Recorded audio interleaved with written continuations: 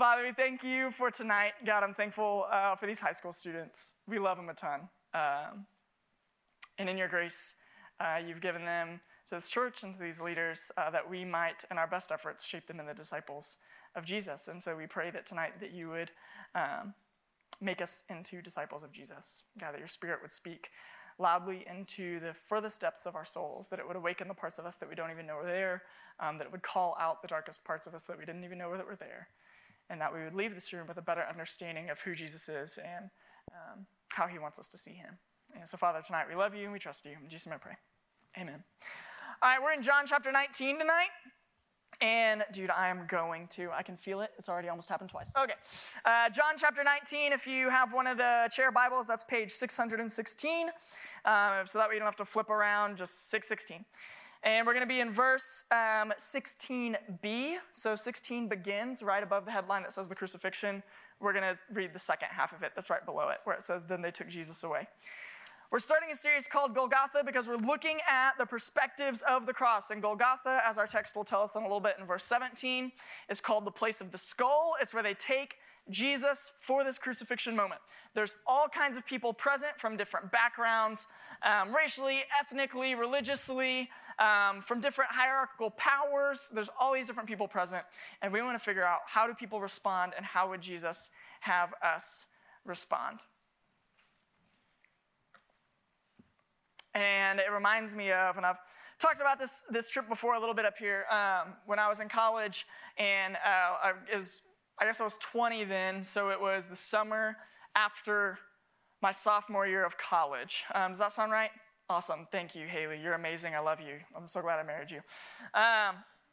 And that summer, me and some friends decided we were going to go on a bike journey from Virginia Beach to Georgetown, Texas, a little over 2,000 miles of bicycle riding. I do have to say bicycle, even though no one says bicycle, because some people historically have been like motorcycles? And I'm like, does it look like I've ever ridden a motorcycle? Do I have that kind of street cred? I do not think so. And so we decided we were going to do that. We were raising money for a nonprofit that helped cancer patients at the time. And I'll be honest, sometimes when I tell that, they're like, oh my gosh, that's amazing. Listen, I just wanted to ride my bike across the country. And the best way to do it without getting checked into some serious counseling is to say you're raising money for something. And so we just combined the two, and that was our best efforts. So we get in, we're going on this trip, we drive a truck and a trailer, it's kind of our support vehicle, all the way out to Virginia Beach, 24-hour drive, we drive straight through the night. We camp out, and then we begin on this journey. What we found out very quick is it was the most miserable 26 days of our entire lives. That being said, I would absolutely do it again. But I mean, it was brutal. It rained all the time. Like, we would just our first night, water pulled into our tents, and we just woke up in puddles. Our sleeping bags were wet, and then we had to get up and ride a bike all day. It rained all the time. We would just go to sleep with storms, and then we'd wake up and have to ride in the rain. There's a clip somewhere on the internet afterwards of me falling on the side of a highway and my head coming like this close to an 18-wheeler. I was just almost smashed like a grape. That's my wife's favorite story for me to tell. But that's for another time. So on this trip, well, one day, we're getting to somewhere in the Smoky Mountains, and we're kind of around there. And my dad is just as overbearing as all of your parents. He loves the Lord, he loves me, but man, he's really concerned about his son's safety. That's a good thing, but it's not a fun thing when you're 20 years old. So I get a text almost every day of like a weather update, as if Apple was not already taking care of that via the apps. And so I'm getting texts, and we get like one sunny day. I mean, it was beautiful. And we had ridden like 70 miles on the day. We're just ticking along. We get to lunch, best part of the day, because you just sit there and demolish as much food as possible. And then if you're really quick, like if you eat really fast, like it's your last meal ever, you get like a 10-minute nap before you got to get back on the bike. So I loved it. Well, that day I'm getting these texts, and I'm getting them, and my dad is texting me like, hey, you need to watch that weather. It's going to be really bad. And I'm like, this is the most beautiful day we've had. What do you mean? Like, all the other days were bad weather days. This is the good weather day. And so I start to look at it, and it's like all of a sudden there's all these tornado warnings, or tornado watches, warnings. I mean, but a watch, that's just maybe tornadoes, maybe not. We don't know. And so I'm getting all these. Well, the whole time, Haley is also traveling across the country at the time, working with a camp called Student Life. And I'm texting her, and I'm like, I don't know, my dad's tripping out about tornadoes. And she's like, whatever you do, please don't get back on that bike, because she knew who she was dating at the time. And I was like, I really want to get back on that bike. And so me and my buddies are sitting around, and we're like, it's dangerous, but we're 20. Like, we ain't going anywhere. And also, like, I'm not worth anything financially to anybody. And, like, now as a dad, I'm like, I don't even walk out the front door with a gust of wind, lest my daughters just hear stories about me one day. And so, but then I'm like, who cares? This is the time to go. So we strap on our GoPros. We're videoing the whole thing. So we're like, we are going to ride into the storm. Right? Some of you watched some of the tornado stuff in Central Texas, and while everyone else was like really concerned for the state, some of you were like, saddle up, boys, let's go. Like, you're that kind of crazy. And so we go in and we just start riding. And we're just pedaling as fast as we can, trying to cover as much ground as possible before like the storm gets really bad. And we ride up, and we're at the top of this mountain, and we can overlook like this huge valley below. And off in the distance, it looks like Thanos is declaring war on creation. I mean, it is just darkness, blackness, and we just go, huh. And you, like, right before tornadoes, when it's really warm, you can all of a sudden feel it get really cold. Yeah. All of a sudden, I'm like, oh. And about that time, a minivan comes driving up over this hill. And I'm like, that's a minivan full of children. I'm sure it's safe. And as it comes up over the hill, with it comes 50-mile-per-hour winds, and it just knocks us off our bikes. And I go straight from, this is fun, to, we did. I'm like, this is the end. Like, I don't have cell phone service. I can't even call anybody for last words. I turn around, my buddy, who's in way better shape than me, like insanely better shape than me, is just pedaling off as fast as he can, riding like 50 miles an hour on his bicycle with the backwinds from the tornado, just and I'm looking, and I panic, because I'm like, I'm not catching that dude. And there's all these ditches on the side of the road. And so I go to tornado training, which I don't know if they do in school systems anymore, but they used to when we were there, like they were going to take us every day, like we lived in Oklahoma. And so we get down, and I don't pedal away. I pick up my bike, I throw it on my shoulders, and I start running. Now, you run funny when you cycle because you have to wear cleats. You clip into your pedals, and they're not made like running shoes. So I'm tap dancing my way down the street. I look to my end. I go to like jump in the ditch. I'm about to just lay there and take my chances. And right then, there are power lines running the street, and they just start going pop, pop, pop, pop. And they start snapping and coming down all around me. I know this does not sound real, and I promise on the word of the Lord, this is exactly what happened. And I look up and I go, oh my gosh. I get on my bike, I start pedaling as fast as I can, I see my buddy in the distance. He takes a hard left onto a trail. And so I just, and I go and I jump on this trail with him.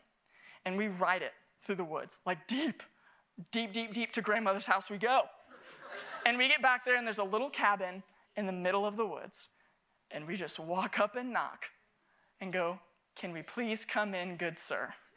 And standing in front of me is a 300-pound mountain man. And I'm wearing tights and a bicycle helmet, not on a bike. Have you ever worn a bicycle helmet not on a bike? It's not great. And I just go, can we please? And he goes, yeah. And I kid you not, when I left that man's house, we did not know how long we were going to be there. We were there for a couple hours.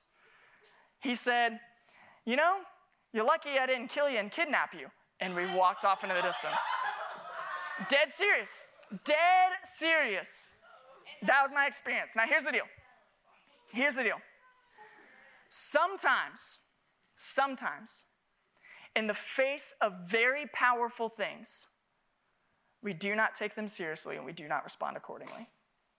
Sometimes in the face of either, and it can be great danger, it can be huge things on the horizon that for us that we need to respond right to, and good things will happen. What often happens is when something is very powerful, we have the ability to make light of it and not respond accordingly. In the middle of this huge storm, what every sane person around me, my future wife and my father, know is death awaits you miles down the road. But Dumb and Dumber sit there and go, but it's going to be a great shot. Very powerful. We do not respond accordingly, and we almost pay the price. We say that because what is interesting about the crucifixion story, see what us 2,000 years later in church world, and we gather around Easter and we start talking about the cross, we're like, yeah, it's where Jesus died, and he died for sins, and we're going to sing songs about it and all these worship moments. But there are plenty of moments to not respond accordingly. Like there are plenty of people in the crucifixion account that make light of the crucifixion. They make light of what's going around them. To them, it is just another public execution. Which to us, again, sounds like we're like, well, public execution? No, not for them. Just another criminal on a cross. And the way that they respond, the different things that are happening, there are some people in tears. There are some people with no emotions at all. There are some people that mock. There are some people making light of the moment. Like everybody is responding differently. And there are moments in Scripture where we don't need to necessarily read ourselves into the passage, but we do need to ask, who would we be in this moment? What are my tendencies? What is my response? I say that because sometimes in Christian world, we always want to make every character in the Bible us. Like we read David and Goliath and we're like, and you're David and you can beat your giants of that mean old football coach that's just too difficult to you. And it's like, no, we're not David. That's not the case. And we always want to be the heroes in the story. Whatever is the best version, like we always want to be Moses leading people out of the promised land. I want to be a great leader like Moses. It's like, just remember that dude killed a dude and buried him. I mean, he did some things. And so characters in the Bible alone are complicated, so let's not get too eager to be like one of them. But we are going to spend the next 3 weeks looking, going, okay, these people that are surrounding the cross, who am I most like?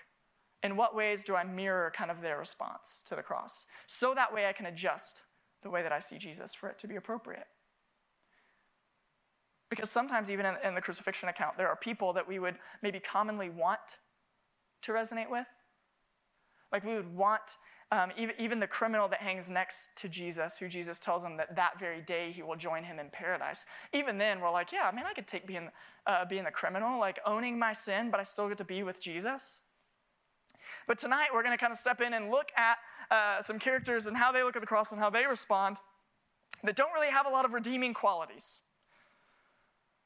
And go, man, is this something that we can have the tendency to do? Are there places in my life that this is how I have responded to Jesus so that way I can adjust and see him accordingly? And so when we look in John chapter 19, it's going to be up on the screen. It's in your Bibles. We're going to start reading in 16b. And it says this: Then they took Jesus away. Carrying the cross by himself, he went out to what is called the place of the skull, which in Aramaic is called Golgotha. By the way, should the Lord ever allow me to plant a church, I will call it Golgotha Community Church. It will only be for emo and hardcore kids. I mean, this is just one of the most metal verses in the whole Bible. Anyway, that's a total side note. I just really love that. John 19:17, I want it tattooed on my back. Anyway, okay. Verse 18. There, they crucified him and 2 others with him. So those are the criminals on either side, with Jesus in the middle. Now, Pilate also had a sign made and put on the cross. It said, Jesus of Nazareth, the King of the Jews. Now, many of the Jews read this sign because the place where Jesus was crucified was near the city, and it was written in Aramaic, Latin, and Greek. So the chief priests of the Jews said to Pilate, don't write the King of the Jews, but that he said, I am the King of the Jews. Now, this is a subtle difference. I want to pause real quick, and I just want to talk about this, of what is going on, like the gravity of this moment. We're like, why are the Jewish people getting upset with grammar? It seems like it's like they're entering into the Facebook comments and putting the apostrophe into the Y-O-U-R-E. That looks like kind of what they're doing. But what's happening is this. Remember, 7 days later, if you're familiar with the story, Jesus rides into the city on the donkey, and they lay palm branches. That's what we call Palm Sunday. They lay down their jackets, and they rein him in, and they start to treat him like he is a king being ushered in to take over, push out Rome, and take over and be the king that they had long awaited for. So they treat him like a king. Now what happens is during that 7 days, Jesus does what he always does, and he says some things, how you say, people don't like very much, okay? He's going into the temples, and he's talking about, and he's like, hey, and all of a sudden the same Jewish people who were ushering him in are like, kill him. Like it has changed drastically. And so, and by the way, and that's just how hard Scripture is. That's how hard the truth of Jesus is. If ever we're sitting here and we're like, this is so easy, just remember, if we ever think Jesus is just this easygoing dude, day one, he was being ushered in as king, and he said so many things that people didn't like that they wanted to kill him. I say a lot of things that people don't like. Not yet has anybody actually murdered me. They've thought it, never actually done it. So Jesus does that.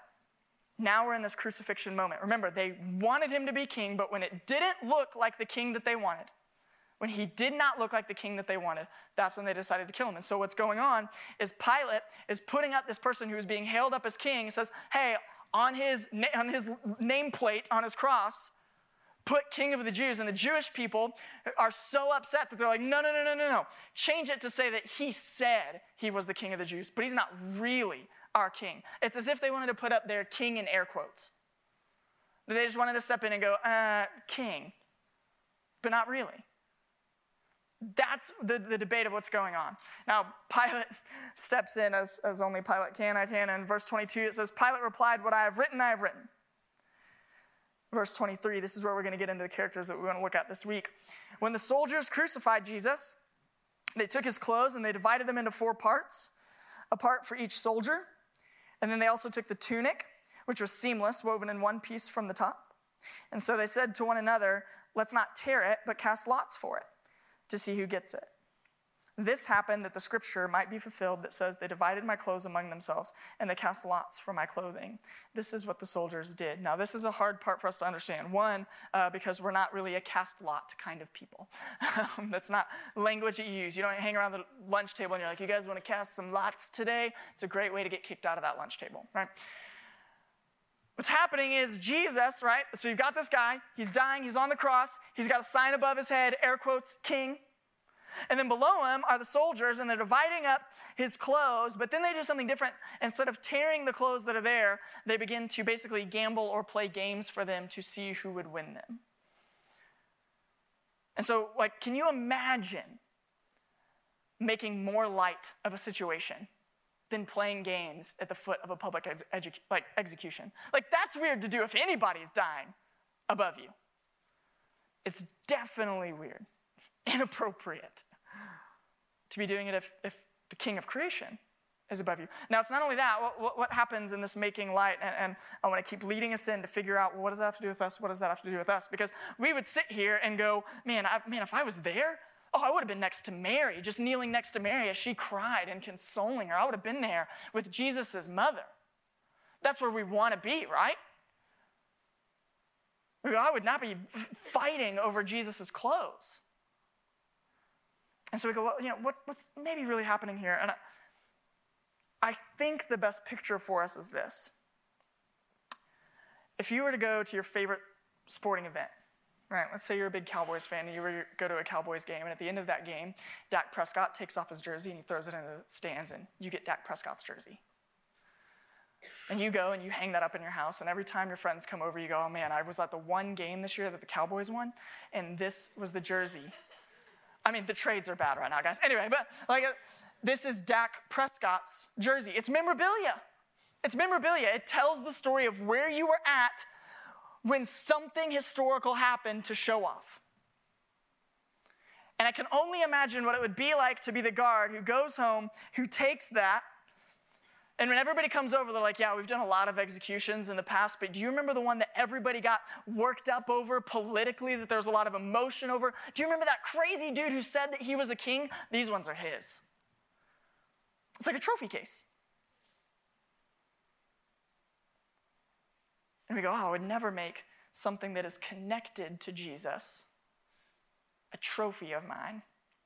And what I want to continue to press in is that I think that sometimes the way that we don't take what is powerful seriously is that we settle for the things associated with it without taking in all of it. I think that the guys at the cross, they want the things associated with Jesus, but they don't want the real Jesus. And whether it's for negative reasons or whatever, they want the things that were connected to Jesus, but they don't want all of them. And I think for a lot of us, I know for myself, I'll speak for myself, I won't speak for you.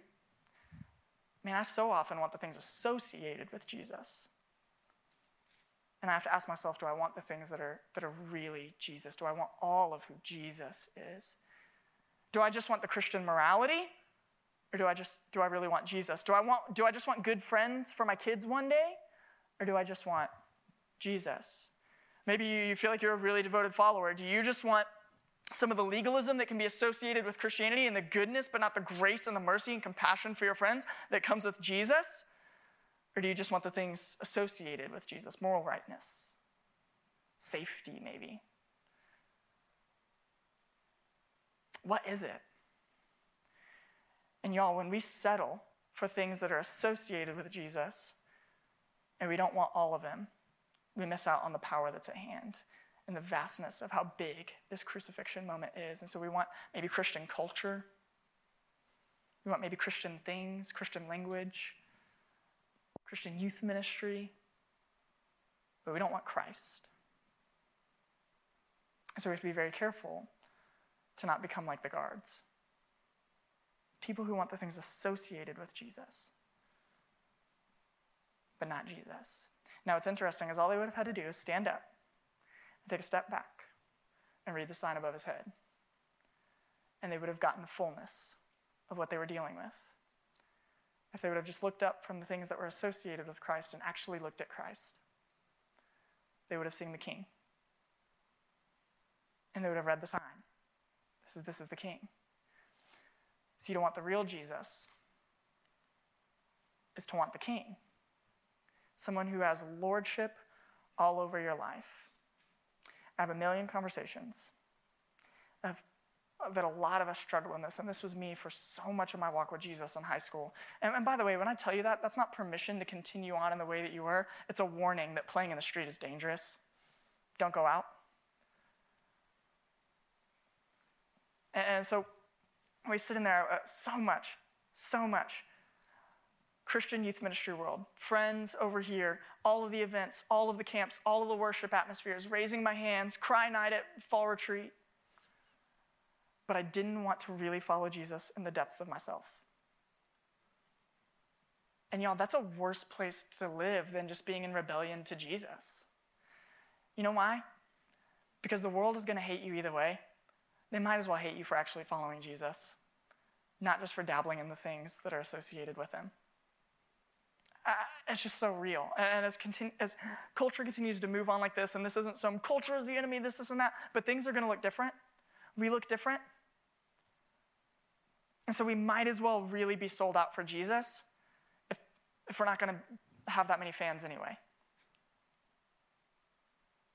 We may as well not settle. We may as well ask the question, what does it really look like for Jesus to be the king of my life, to have lordship over every area? He has lordship over my friendships. He has lordship over the way that I do my schoolwork. He has lordship over who I am in the locker room. He has lordship over what I do on the weekends. He has lordship over my internet search history. He has lordship over the way that I talk to my parents. He has lordship over the way that I talk about the gospel in every area that I reach into the city, that maybe I do actually proclaim the name of Jesus wherever I go. He's king in all these places. And whatever it is, the thing that brings up anxiety, and I know because this happens to me, that when someone starts talking about Jesus being the Lord of my life and starts naming places, I get anxiety about the things that I don't want Jesus to touch. Jesus, don't touch my house. I'm safe. Don't touch my money. That's mine. Don't touch my dreams. Don't touch my goals. They're vaguely associated with you. And I have to release and go, no. That's his. We walk in and we go, what does it look like for Jesus to be king in all those areas? And so as we get ready for the Easter season, and I think that Easter is always so interesting for Christians because sometimes it's so much habit and it's so much tradition. Can you imagine? We spend a day a year with all the fanfare and all the celebration, celebrating a resurrected person, that they died and they came back to life. And we can get bored with it. Like, what narrative is it that we can get bored of a resurrected person? And not only that, a person, God in the flesh. Like, if anybody, like, if you came back and you, this happens as grandparents get older and things like that, and people who you know who are going to pass, and you go and you maybe visit them and you have like this last words moment and this last moment with them, and they begin to communicate their last moments to you, and they go on to pass, and then you start to get everything ready for the funeral, and you spend the next few days getting things ready, and a couple days later they were like, just kidding. Oh my goodness, that would change the way that you had dinner with your family next Thanksgiving. You'd be like, you remember Paul? Paul died and he came back. Isn't that crazy? You lose your mind. I know, loud clap. It's okay. You'll be all right. Bony hands. My apologies. I mean, like that would, and we sit there and we're like, Easter Sunday. When do I get to those deviled eggs that we only eat once a year, so they must be phenomenal? Like, listen, man, if you don't make it regularly, it ain't no good. Anyway, well, like come on. And we can look into the crucifixion, and sometimes, y'all, do you know how crazy being a parent is? I'll walk you into the Malikian home real quick. When we sit at night and we're reading bedtime stories with Emery, that's where we try to do some of our family discipleship stuff, and we sit there and we're reading stories. I'm telling stories to my kid about a guy dying and raising again. Like, that's the world that I live in Christianity. That's weird. Let's not make light of it. Let's take it for what it is and go, no, he's a king. Because if you make light of it, it just makes us look dumb. People are like, oh, are you a Christian? Yeah, we just worship the guy who died and rose again. It's not a big deal. We just do some things here and there. My Sundays are occupied. This Easter season, don't fall into all of that. Just ask yourself, is Jesus king? Or is he king? He can't be both. And he might as well really be king. Let's not just settle for his garments. Let's worship the man on the cross. Let's pray. Father, we thank you for tonight. We're thankful for the loft. We're thankful for Jesus, who comes and dies for us. And before we push all the way into the resurrection, he comes and he dies for us. He comes and he dies for us.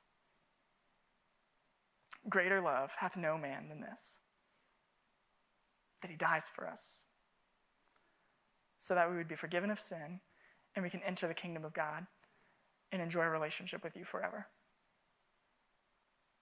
Jesus, if we have not given our lives to that, if we have not made you king in that way, may we do that tonight in our small groups. May we do that tonight with a friend, that we'd enter into the kingdom of heaven and say, no longer I or my friends or my goals or my dreams or my parents or my success, those things are no longer king. Jesus is king, and I want all of him, not just what's associated with him. We love you and we trust you. In Jesus' name I pray.